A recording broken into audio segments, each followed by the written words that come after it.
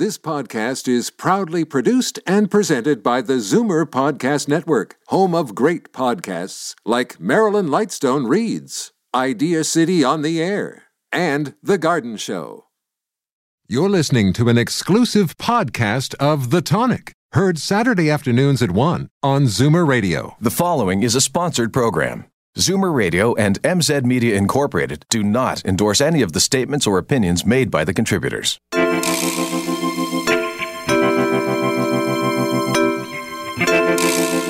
GMOs are genetically modified organisms. So this term is really popular in agriculture, and what it means is that it's the process of artificially taking a protein from one species and inserting it into another species. And this typically wouldn't happen in nature. Welcome to the new and improved 60-minute version of The Tonic. I'm your host, Jamie Bussin, and we're here to talk about your health and wellness. On today's show, we're going to learn about the top hacks for kidney health.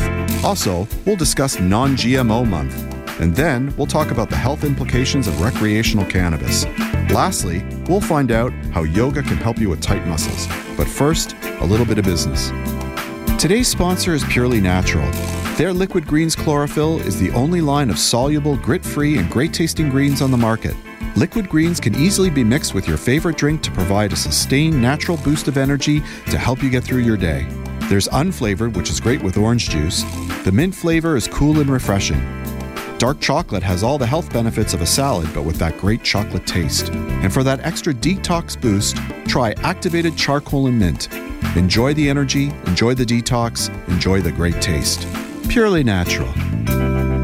Joel Thuna is a master herbalist and general manager of Purely Natural. He strives to improve the quality of natural products in the market and passes along his knowledge of herbal remedies through lectures and articles. Joel's an entertaining and accessible writer, and today we're going to discuss his latest article in the October issue of Tonic Magazine, all about kidney health. Welcome back to the show, sir. I'm very happy to be here as always. Yes, we're happy to have you back in person. I know you've been suffering from some ailments, and it's good to see you back. Thank you. So, kidney health. Kidneys are really important, aren't they? They are. They're a bit unique in our bodies in the fact that, yes, you can live and survive and thrive with one, but nature thought it intelligent to give us two because they are so important.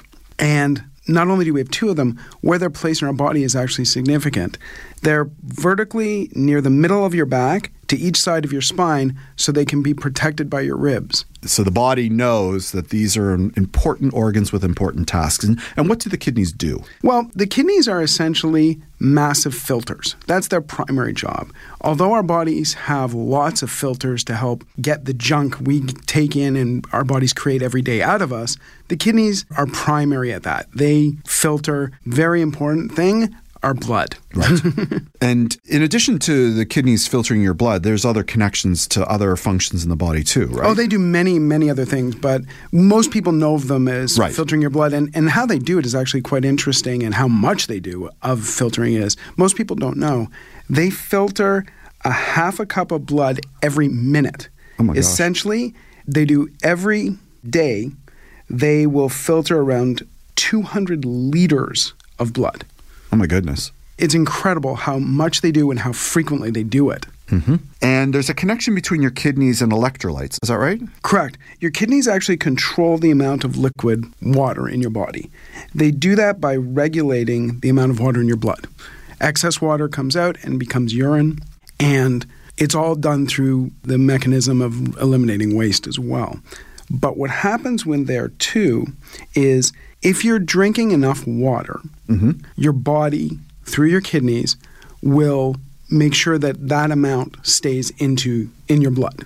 Okay. If you're not drinking enough water, it conserves it by reducing the amount that goes in your urine, and you end up with that bright, dark urine that reeks, just completely utterly smells nasty. Right. That happens like after I work out, I find, because, like I've dehydrated myself. So, I presume, you can correct me, but there's less water going through my system in that short period of time, and that's what's happening. Correct. Definitely. That's right. And if you drink too much water, right, what ends up happening to control the amount of water in your blood, your kidneys will actually take it out, and you end up with really, really weak urine, which may not actually be even yellow. It can go as weak as being almost clear. And what happens is part of what is removed with that water are electrolytes. And most people actually don't know what electrolytes are. What are electrolytes? So electrolytes, to understand them properly, you have to actually look at the name. It has the word electric in there. And the reason that's in there is they're the minerals and salts that are in your body that your body uses to conduct electricity through your nerves, your muscles, etc. Your brain waves, etc. Because everything that happens in your body is controlled through electrical impulses. If you have the right amount, actually, then they're conducted properly. If you don't have enough or you have too much, there can be missteps in how they're conducting. So your kidneys, through the removal of water or the holding of water, controls how much of those electrolytes you have. And the key electrolytes are important to know. The key ones are sodium, potassium, phosphorus, and calcium.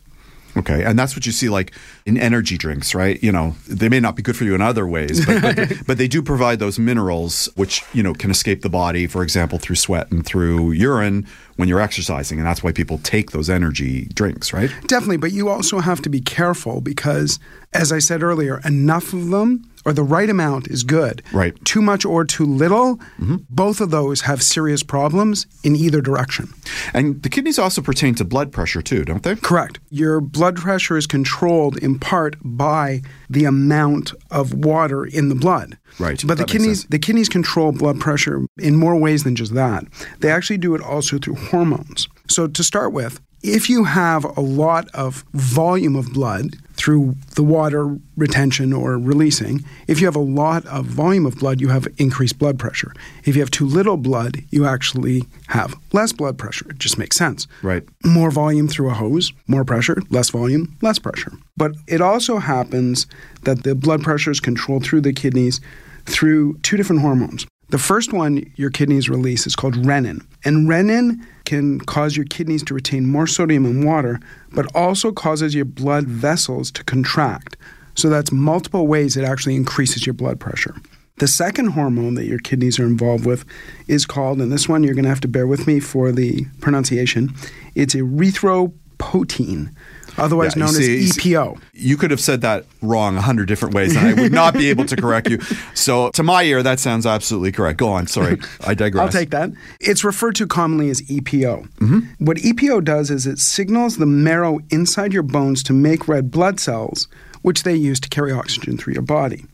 Now, EPO, when it's doing all this, also helps your body decrease blood pressure. Okay. Now, people up there with a keen ear might remember EPO and think, I've heard of EPO before.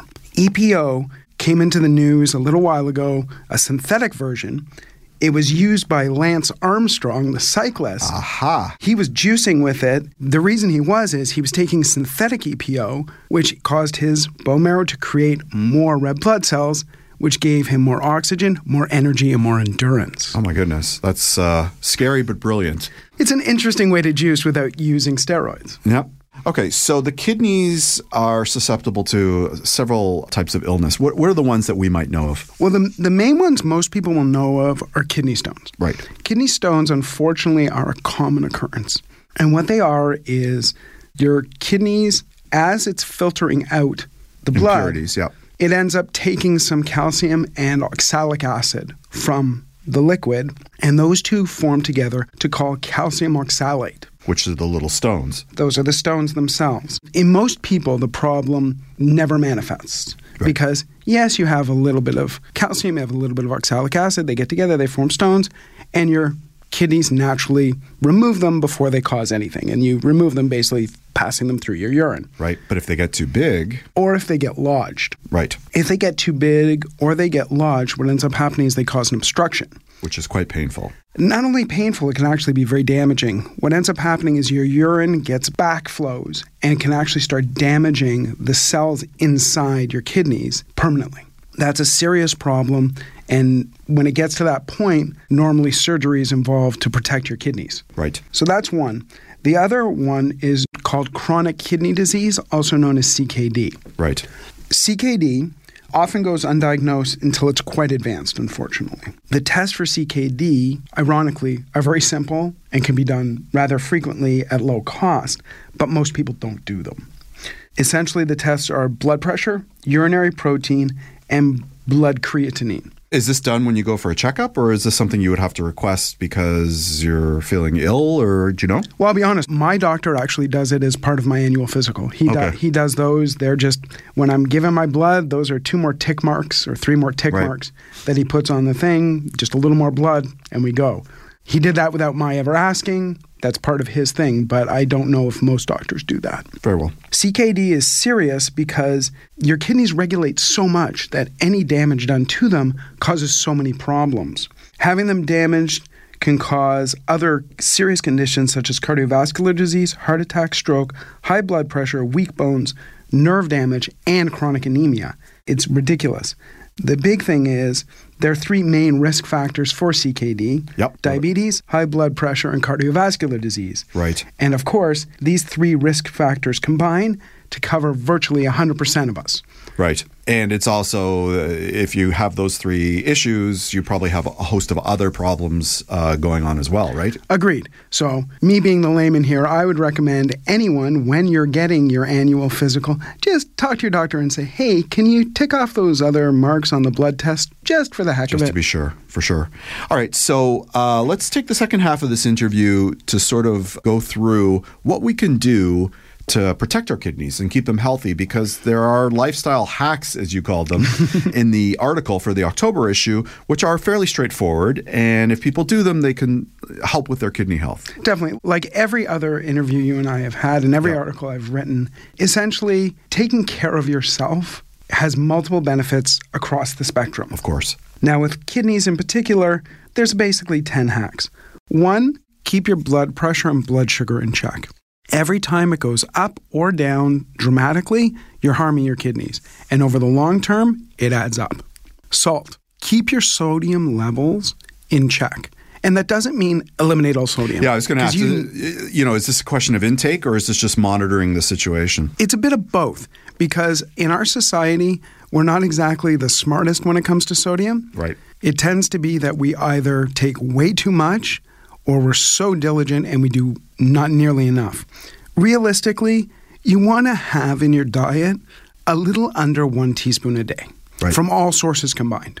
And you have to remember, even things like fresh fruit and vegetables still have some sodium in them. Avoid non-steroidal anti-inflammatory drugs, also known as NSAIDs. These painkillers, ibuprofen, naproxen, and aspirin, are all hard on your kidneys. Mm-hmm. Instead, what you want to do is try healthy alternatives like turmeric, I know your favorite, yoga, physiotherapy, acupressure, acupuncture, and chiropractic therapy. Right. They all can help. Right. Don't go nuts on protein. Right now, protein is a huge fad. And for a lot of people, it's great. Right. The problem is, too much of a good thing can be a bad thing. I understand. Now, with protein, if your kidneys are 100% healthy, there's no issues, go nuts.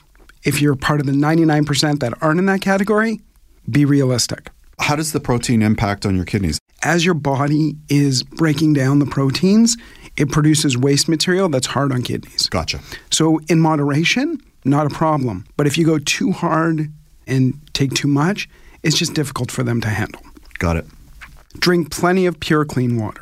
Avoid other things because they have impurities in the liquids themselves, hard on the kidneys. If you can't handle plain water or you want a little extra energy boost, add a little bit of chlorophyll.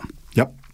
Kidney stones are primarily calcium oxalate. Calcium oxalate forms when poor quality calcium comes out of solution and bonds with oxalic acid. Easy way to do it, use high quality organic calcium. Aloe vera and cranberry also help eliminate poor quality calcium and oxalate from your body. Eating healthy, well-rounded diet, as always, is helpful, helps your kidneys. Avoid all sources of smoke, both primary, by smoking, yes, and secondary, secondhand smoke. And yes, that also includes cannabis. I know someone's already asked edibles aren't going to be here for another year, Joel. Lastly, if you drink alcohol, do it in moderation. Yeah. Don't go on benders and don't do it on a regular basis. A little bit here, a little bit there, your kidneys will be fine. Take too much, and it's just bad story. Well, thank you for coming in today, because I know you're a little under the weather still, and we appreciate the effort. We've got to finish up right now, but you're going to come back next month, and we're going to talk about hemorrhoids. Yes, I'm excited about that. I'm at the seat of my pants. That's terrible. I'm sorry. We've got to take a short break, but when we return, we're going to learn all about Non-GMO Month on The Tonic. The Benvenuto Group is an owner and developer of quality high-rise condominium and rental properties in Toronto and Montreal. The Benvenuto team is passionate about delivering quality living spaces, top lifestyle amenities, important services, and innovative design tailored specifically to its residents in every particular submarket. The Benvenuto Group seeks out the finest urban neighborhoods and designs projects to allow its residents to enjoy the benefits of both their property and the exceptional locations that they become a part of. The team surrounds itself with leading professionals and consultants and pushes them to conceive great places to live, to work, and to play. The Benvenuto Group is currently designing several new projects in Toronto, Montreal, and Chicago that will not only become exceptional places to live as an owner or as a renter, but that will deliver some of the highest levels of sustainability, energy efficiency, and comfort, and will set the standard for informed residents. For more information, please visit thebenvenuto.com. Did you know that October is Non-GMO Month? The Big Carrot has been advocating against GMOs in our food system since 1999, and they are the founding members of the Non-GMO Project. This food label provides verified non-GMO choices and protects our right to know what's in the food we feed our families. Be sure to look for the butterfly when you shop. The Big Carrot, living better together. You're listening to The Tonic on Zoomer Radio. Megan Horsley is a registered holistic nutritionist, blog writer, and recipe developer. She's passionate about helping her clients discover their best selves with a holistic approach to their well-being, with delicious food, movement, and thoughts. Megan loves witnessing the transformations that unfold. Megan's also a knowledgeable and entertaining writer. In the October issue of Tonic, she wrote all about non-GMOs because October is Non-GMO Month. Welcome back to the show. Thanks so much for having me, Jamie. How's it going? It's going well. You got your gloves on. We're gonna take opposite views. We're gonna duke it out. Well, you know, I'm sort of with you on a lot of this, but for the purposes of the show, I'm gonna play the contra. Okay? Oh, okay. Which I'm known to do. I can be a difficult man. I expected it. Don't worry. Okay, so Non-GMO Month. Yes. A lot of people have heard the phrase GMO or non-GMO. Yes. But they may not know what it is. So let's start at the very beginning. What is a GMO? So GMOs are genetically modified organisms. And basically what this means is, so this term is really popular in agriculture, and what it means is that it's the process of artificially taking a protein from one species and inserting it into another species. And this typically wouldn't happen in nature. So you can have plants, animals, bacteria, viruses inserted into each other. Right. And obviously this is causing a lot of issues. Okay, I'm going to take one of the contra stands. So we've been manipulating our food for eons, right? I mean, grafting, yes. And you know, trying to get hybrid fruits and vegetables on a macro level. It's been going on for eons, right? Yes. Is this really any different? It is different. So grafting involves taking the tissues from one plant and attaching them to the tissues of another plant. So this is on a molecular level, right? So this is where we are taking proteins. These are really tiny. It's not like taking one stalk of one plant and attaching it to the stalk of another.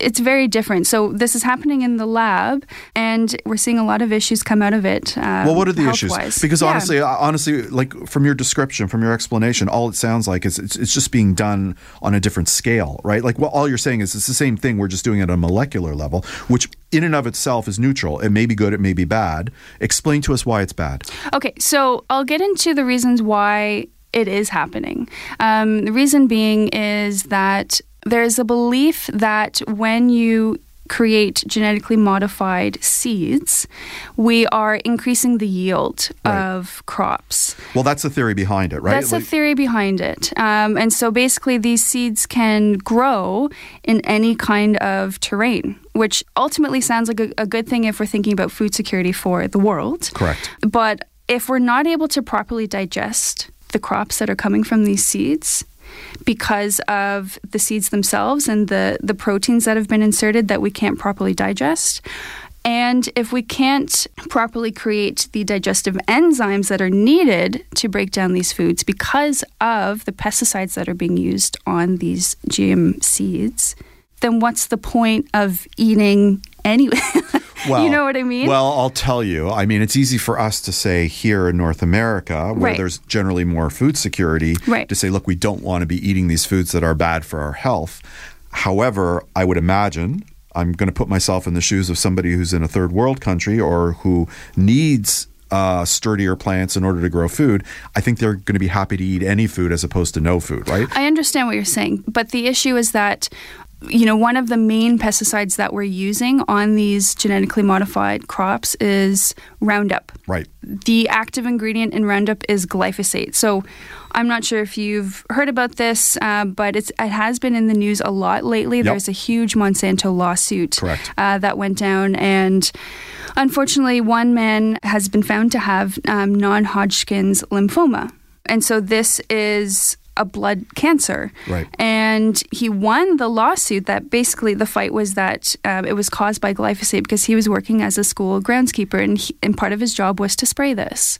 And so think about the children who have been inhaling glyphosate. Think about this man and all of the farmers who are using this pesticide on their crops with the hopes of higher yields, but the health concerns far outweigh the potential or supposed yields that we're actually getting from these seeds. Okay, so now I'm going to put the devil's advocate hat back on.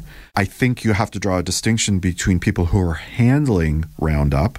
In other words, the person who sued was somebody who was spraying it, Right. versus the amount of Roundup that's in the food Okay. that is being consumed, right? I mean, because it's contextual, right? It's a question of degree, number one. And, you know, again, you're going back to, well, aren't we better off not having it? So what happens if we don't have it? If we don't have the genetically modified foodstuffs, is there really enough food to feed everybody? And then food costs go up. And if food costs go up, given the way we live our lives, can people really afford an increased cost of food, which is a necessity, based on current incomes? We get inflation, and then, we're off to the races with a different type of lifestyle. So I understand what you're saying. I'm not arguing the point that Roundup is bad to consume. I think we can all agree to that. The question is degrees and what happens if we don't use it. That's sort of my pitch.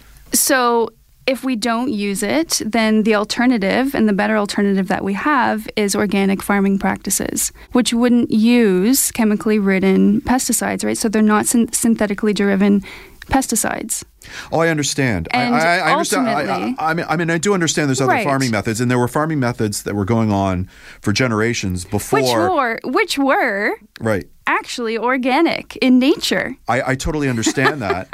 So if things were working for so many years, sorry to cut you off, but if things were working for so many years, Yeah. why do we want to change the system that was working for us for generations? My understanding is everything I've read suggests that obviously the food is better for you if there's less chemicals in it. Absolutely. And you can actually digest it better, and you're getting the understand that. nutrients from the food. But that's only part of the equation. If the other part of the equation is we are not able to feed everybody with the organic farming practices, well, then that creates a whole other subset of problems. It's It just funny does. you say that, because the more we use these genetically modified seeds, the more we're actually ruining the soil that the seeds are growing in. You need a healthy soil in order to grow Without question. seeds. The other part is that weeds can mutate. And so they are smarter. They're getting smarter and smarter. So we have these ridiculous weeds, monster weeds, that are growing in response to glyphosate, in response to the genetically modified seeds that we're using, right? I mean, ultimately, it comes down to what's the point of food? Food is supposed to sustenance. nourish us, right? Right. It's not just to fill a hunger pain that we feel. It's supposed to nourish us. If we expect to have generations for years to come, then we have to make sure that we're taking care of our soil now, that we're creating the proper systems now for future generations, and not ruining that. If you didn't want to eat GMOs, if you've convinced everybody What is one to do? What can you do? So you have two options. If you want to avoid GMOs, you can look for the non-GMO project verified symbol. So this is a voluntary symbol that producers can put, or a label. It's like a logo that goes exactly, on the food. yeah. So it's a butterfly on grass. And you can choose products that have that label to avoid GMOs, or you can choose organic certified products that don't include GMOs just as one of their standards. Okay. And what resources do you recommend for somebody who's looking for more information about this? If they don't want to take your word and they don't want to take my word and they want to do a little bit of independent research, what would you recommend? Yes, so you can go to the non-GMOproject.org website where you'll find tons of information about GMOs. So they have GMO facts, research that has been conducted on GMOs and the effects of GMOs. And then there's also CBAN, which is the Canadian Biotechnology Action Network. And they also look at research on GMOs and nanotechnology, which is almost one step further of genetic What's modification. nanotechnology? So this is a process of either creating products or like genetic engineering, switching atoms. So it's at an even smaller particle level. Okay, and they're doing that already now too? Oh, yeah. You've got some research to do, Jamie. I do. Yeah. Well, we weren't. I didn't know we were talking about nanotechnology today. I would have done more research. I'm just piquing your interest, just showing you what I know. Okay. Is there more information on your website about this too? At this time, there is limited information on my website, but I would definitely recommend going to the sources that I provided. And if they wanna debate you, if there's listeners who want to reach out and have some words with you, send me an email. Which is the best way to get through to you? Yep, you can send me an email at meganhorsleynutrition@gmail.com or find me on Instagram, Megan_RHN. You can send me a message on there. Send me a message through my website, meganhorsleynutrition.com, and we can chat. Fantastic. Well, thank you for coming in this morning. We'll have you back next month. Thanks so much, Jamie. Looking forward to it. We've got to take a short break, but we'll be right back on The Tonic. And now the Soul segment with spiritual medium, transpersonal therapist and teacher, Lisa Marvin. Through her use of tarot cards, your questions about love, money, and career are sure to be answered. Hi, everyone. Thanks for joining me for this week's Soul segment. The way this works is that I've pulled 3 cards to get a glimpse as to what to expect for the week. The first card is the energy that has brought you to where you are now. The second card is what you need to focus on right now. And the third card is the energy that's going to carry you into the future. This week, we'll be looking at your relationships. The first card that we'll be looking at is the Knight of Cups. That means that lately in relationships, you've been feeling more forthcoming in what you'd like to experience personally in this relationship. You have not been afraid to speak your mind and go after what you want. This week, you have the Wheel of Fortune. That means that you'll have a window of an opportunity to create something special within a relationship. However, it's important that you take this opportunity because this window will close shortly. Once you take advantage of this opportunity, you have the Magician card. That means that within relationships, you will rise up from the ashes and once again feel fulfilled and complete with those that you surround yourself with. So remember, continue this great path by taking every opportunity that's presented to you and watch how you transform within your relationships. Good luck, and looking forward to connecting again with you next week. This has been the Soul segment with Lisa Marvin. To contact Lisa with your questions, please visit metaphysique.ca. At Caregiver Services Limited, we specialize in 12 to 24-hour private care for seniors in private homes, hospitals, or facilities.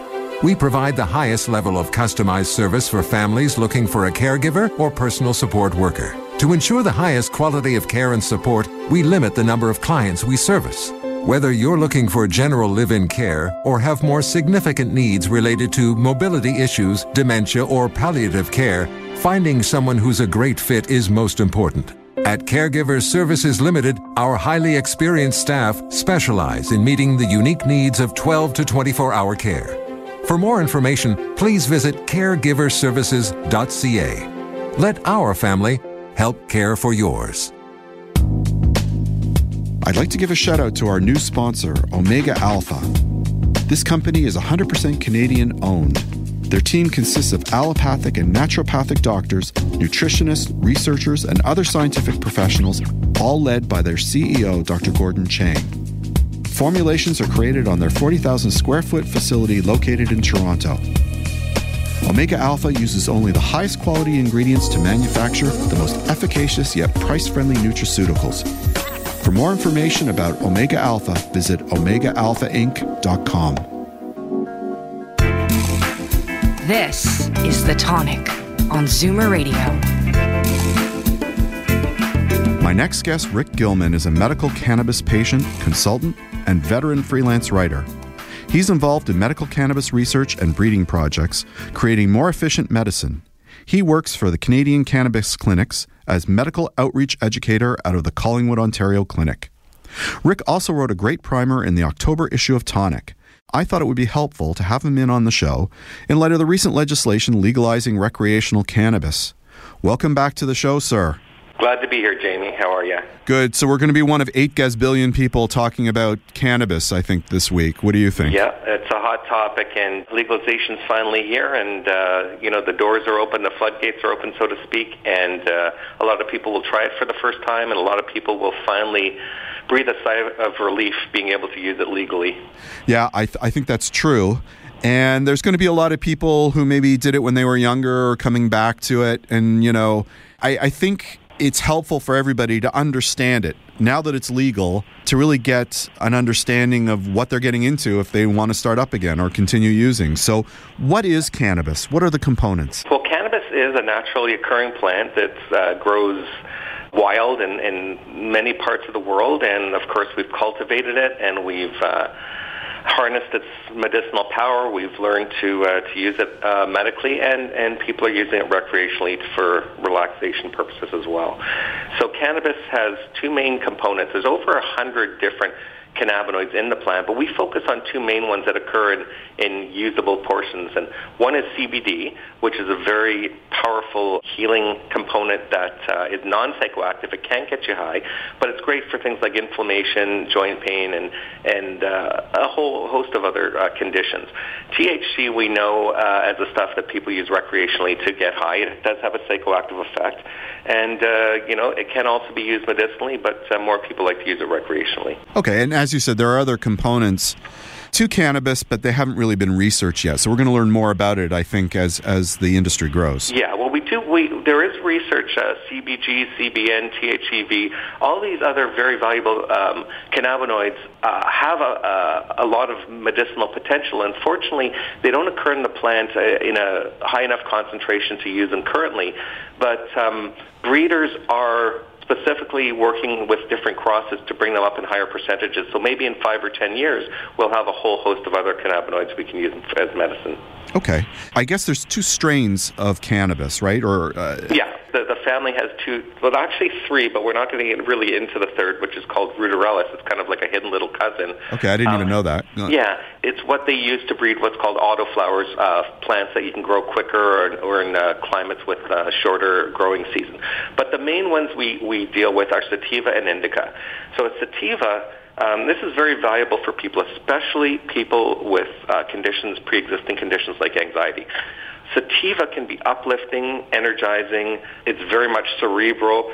It can, because it's stimulating, it gives a feeling of energy and creative thought. It can actually cause people with anxiety to kind of compound that feeling. Right, so the paranoia that sometimes people feel if they've had a little bit too much. Exactly. Yeah. Now, people with those conditions are better off with indica, which is a relaxing, sedating, more body-focused experience of, I guess the word is intoxication. Right. So it's the mellower of the 2. Right. So they both have different purposes. Sativas are generally better for daytime when a person wants energy, if they're trying to maybe be creative. And when you're winding down at night, you're having trouble sleeping, that's when you'd go reach for an indica. Okay. So there's different ways that you can consume cannabis. What are they? I mean, the obvious one is smoking, right? Yeah, smoking, and of course, being in the medical field, we always try to deter people from smoking. Vaporizing with a good quality vaporizer is a much better choice. When you vaporize, you're breathing in, there's no combustion in a good vaporizer. So in other words, there's no burning. So it heats the cannabis up to a temperature where the medicine is released from the leaf, and then it bonds with a water-air molecule. So what you're breathing in and out is not much different than what you see on a cold day when you go outside and see your breath. So it's definitely much safer. So vaporizing is an option. Edibles are very popular. Right. Edibles have, I always want to attach a warning label whenever I mention edibles. Right. Edibles are very careful, need very careful consideration.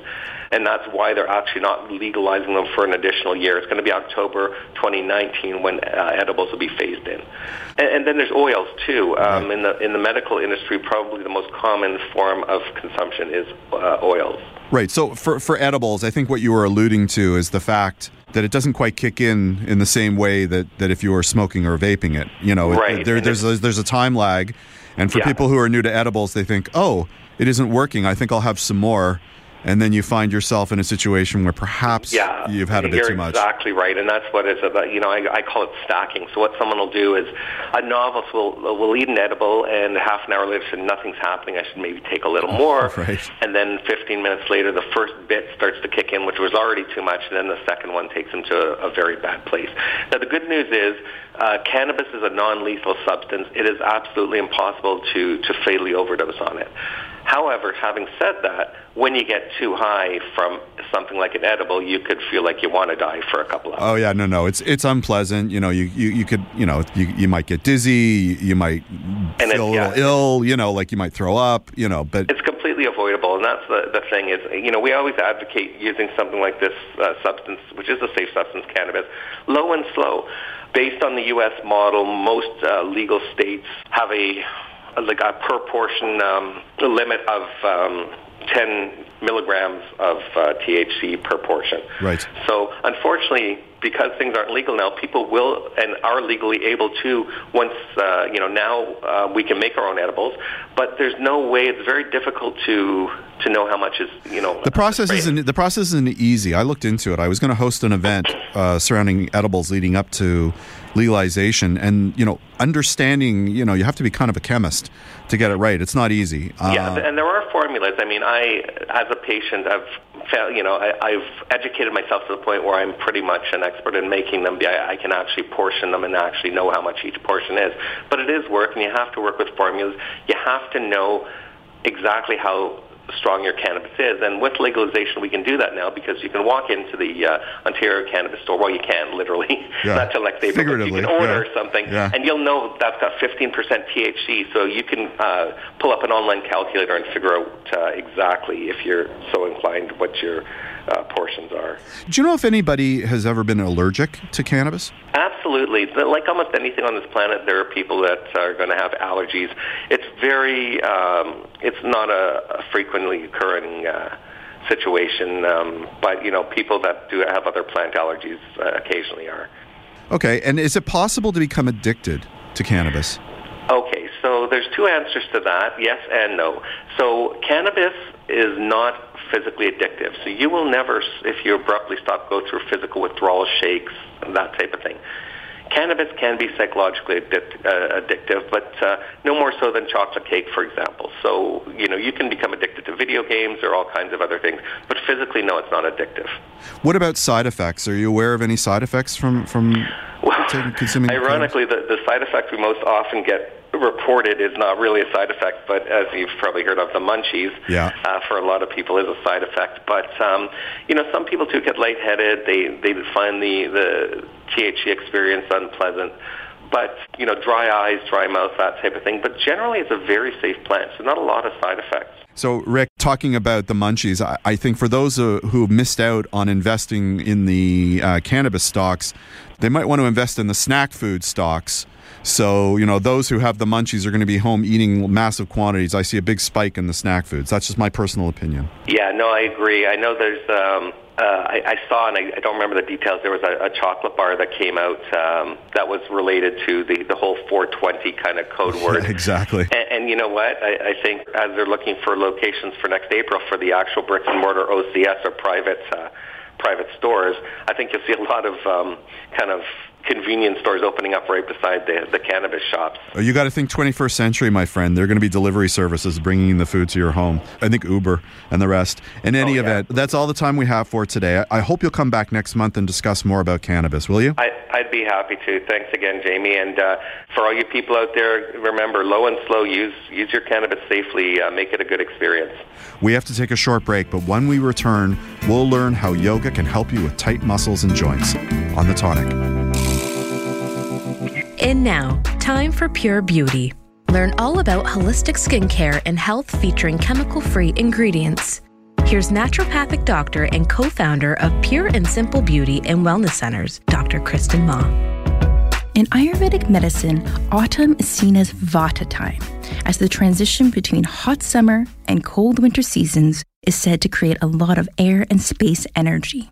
This is known as Vata. This element of air makes us more mentally scattered and ungrounded, and physically more light and dry. For our skin, this means dehydration, flakiness, and tightness. This makes autumn a good time to switch to more emollient skincare regimes, and one way to do this is to use a face oil. Face oils can help lock in moisture, and massaging as you apply them helps encourage blood flow. Oils not only help dry skin, but they're also recommended to nourish and ground Vata. Traditionally, raw sesame oil is also recommended for this energy. But what's unique about Ayurvedic beauty is that it doesn't stop at the topical. It's recommended to also switch to a more moist diet. In particular, eating heavier, warming foods like starchy sweet potatoes and fatty vegetable oils are said to give your body hydration, lubrication, and nourishment. Skip cooling salads and opt for warm, hearty stews that will hydrate you inside and out.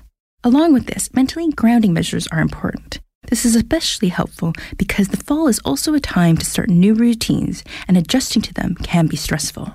To help this transition, avoid a lot of mental stimulation, especially at night. Vata governs our sensory activity, so being bombarded with loud noises and bright lights can accentuate flighty air energy. This aggravation can lead to poor sleep and insomnia, so for good beauty sleep, be sure to avoid screen time before bed. Finally, take a few minutes throughout your day for some breathwork or mindfulness. This can help you feel present and grounded, silencing the frenetic energy of the season. Practicing Ayurvedic beauty is truly holistic, using an approach that cares for your skin internally as well as externally. Do this fall and prevent high Vata on all fronts, treating the mind, body, and spirit. This has been Pure Beauty with Dr. Kristen Ma. Learn more and ask questions about holistic beauty and their wellness centers through their Facebook page at pureandsimple.ca. This segment should not take the place of medical advice. Always talk to your healthcare provider about personal health concerns. The Tonic is brought to you by Purely Natural. Their Liquid Greens Chlorophyll is the only line of soluble, grit-free, and great-tasting greens on the market.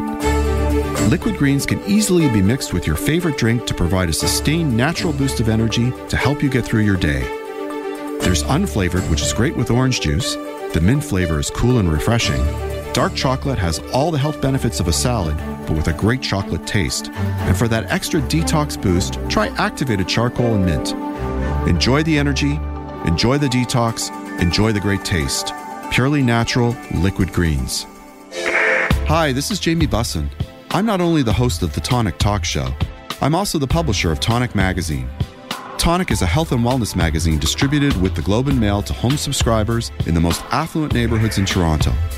It's also available free on racks at over 150 locations across the GTA. For more information about Tonic Magazine, visit tonictoronto.com. Hey, if you like the Tonic Talk Show, you'll love Tonic Magazine, and vice versa. You're listening to The Tonic on Zoomer Radio. My next guest, Lisa Greenbaum, is a certified yoga therapist and current teacher trainer for YogaFit. She's the recent recipient of the Canadian Presenter of the Year at the World Fitness Expo, and she's been teaching yoga and fitness in Toronto since 2001. For more information about her, you can visit lisagreenbaum.com. Welcome to the show. Thank you. Thanks for having me. So in addition to all that, which we said that you did, you also contributed to Tonic Magazine in the October issue, and you wrote a great article about how yoga can help with tight hips. So I brought you on the show today so that you can expand upon those points. So let's start at the very beginning. Who tends to have tight hips and why? Great question. And I'm going to say everybody. Yep. And I say that looking at sort of two categories. One would be people that spend a lot of time focused on working out, I would say, or being athletic and, really taking care of their physical bodies. And then the other side would be what we would consider more a sedentary lifestyle. People that spend much more time sitting. Maybe their job involves sitting for long periods of time, or they commute lengthy times back and forth to work. You mean sitting in the car, right? Yeah. Yeah, I kind of bridge both worlds because, I spin and I teach spinning. So spinners have incredibly tight hips. Yeah. And my ass is in a chair for the other part of the day in front of the computer or doing this. So this is important to me. I'm listening carefully. Okay, good. Because actually, as you say that, you really are the very person that will benefit from both sides. So what happens when you're very athletic, say the spinning that you do, teaching spinning, you're sitting on a bike. Sure, you're exercising, which is amazing for your whole body, but what's actually happening to your hip is it's constantly contracting every single time you pedal. And so, you probably do stretch a little bit after, but usually it's kind of standing up on the bike and kind of moving around a little bit in the hip. It's the figure four, right? Where you bring your foot over your knee. Sorry, this is your bailiwick, but that's what I do. Okay, and that's a great stretch, but that's actually also countering your outer hip as opposed to the front of the hip. Right. And where I was talking about hips was really focusing more in the hip flexor, and that's the very front of the hip. So if you were to bring your hands to your hips and kind of feel around for that hip bone, it's that muscle that lies just kind of across and in front towards your belly button. Okay. That's the hip flexor muscle. So that contracts every time you pedal, but then you come and sit down and guess what? It's contracted again. Right. And so when we're sitting, we might be a little bit more relaxed as opposed to constantly flexing the muscle. But then you build in daily stress, right? Yep. So you're sitting on your computer and all of a sudden, deadlines are coming at you, emails are coming at you, your body's starting to tense up and your hips are also taking part of that action. And it's not natural to sit all day. That's not what we were meant to do, right? I mean, the easy answer to that, and we're jumping ahead a bit, but, the answer is get up and stand up and go do something or go for a little walk. I just got a dog. Not just got a dog, but we got a dog for that very reason, to get me out from behind the computer because you can't sit the whole day. It's just not good for your hips. That's awesome. That's actually one of the best things you could do. So let's say that as one of our big pieces of advice. Okay. Go and get a dog. Exactly. But if you can't, or if that doesn't work for you, what else can we do? Do get up. Set an alarm on your phone that you're going to get up every 30 minutes. Even if it's just to stand up, move your hips around a little bit and sit back down, that's better than just sitting the whole time. Do you believe in those standing desks? Do you know what I'm talking about? Absolutely, I do very much. Yeah. I do. And you can either get the standing desks where they move up and down with you, or you can even take it where you're sitting. I remember a few years ago it was the Resistable, sitting on Resistables. That was my next question. And those are great too because they really work your core. Right. But the irony is that sitting on the Resistable, because you're so focused on your core, when your core starts to get tired, what takes over?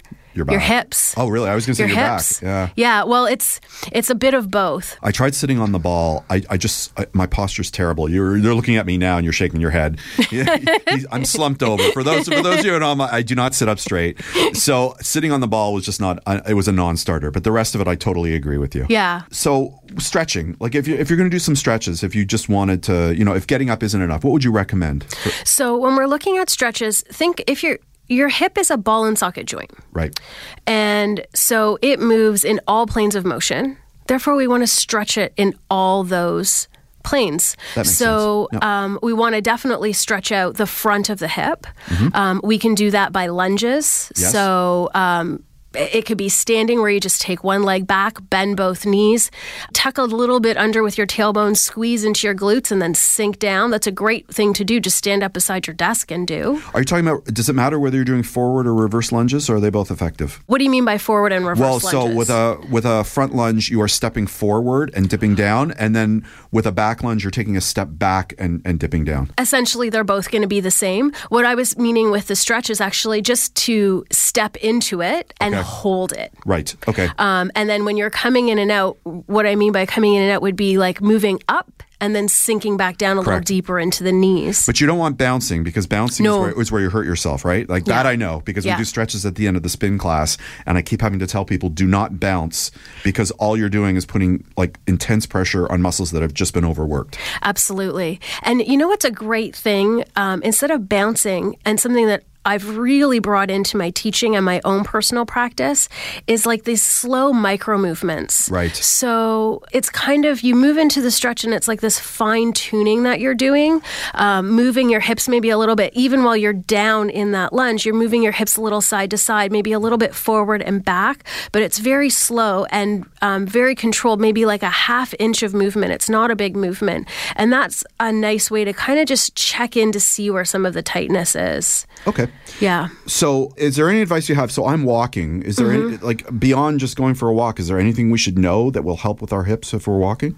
Sure. When you are walking, these are where specialists can come in and actually monitor how you're walking. But one of the things that I like to do is check in with my glutes, like my butt muscles. Yep. And I notice that when I'm walking forward, and my hips tend to be what we call anteriorly tipped, which means the front of my hip bone tends to move forward and my butt kind of goes up in the air.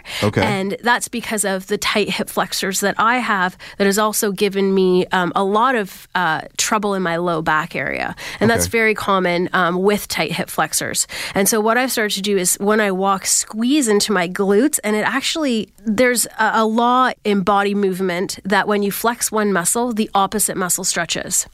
And so when you flex into your glute muscles, your hip flexor by nature has to open.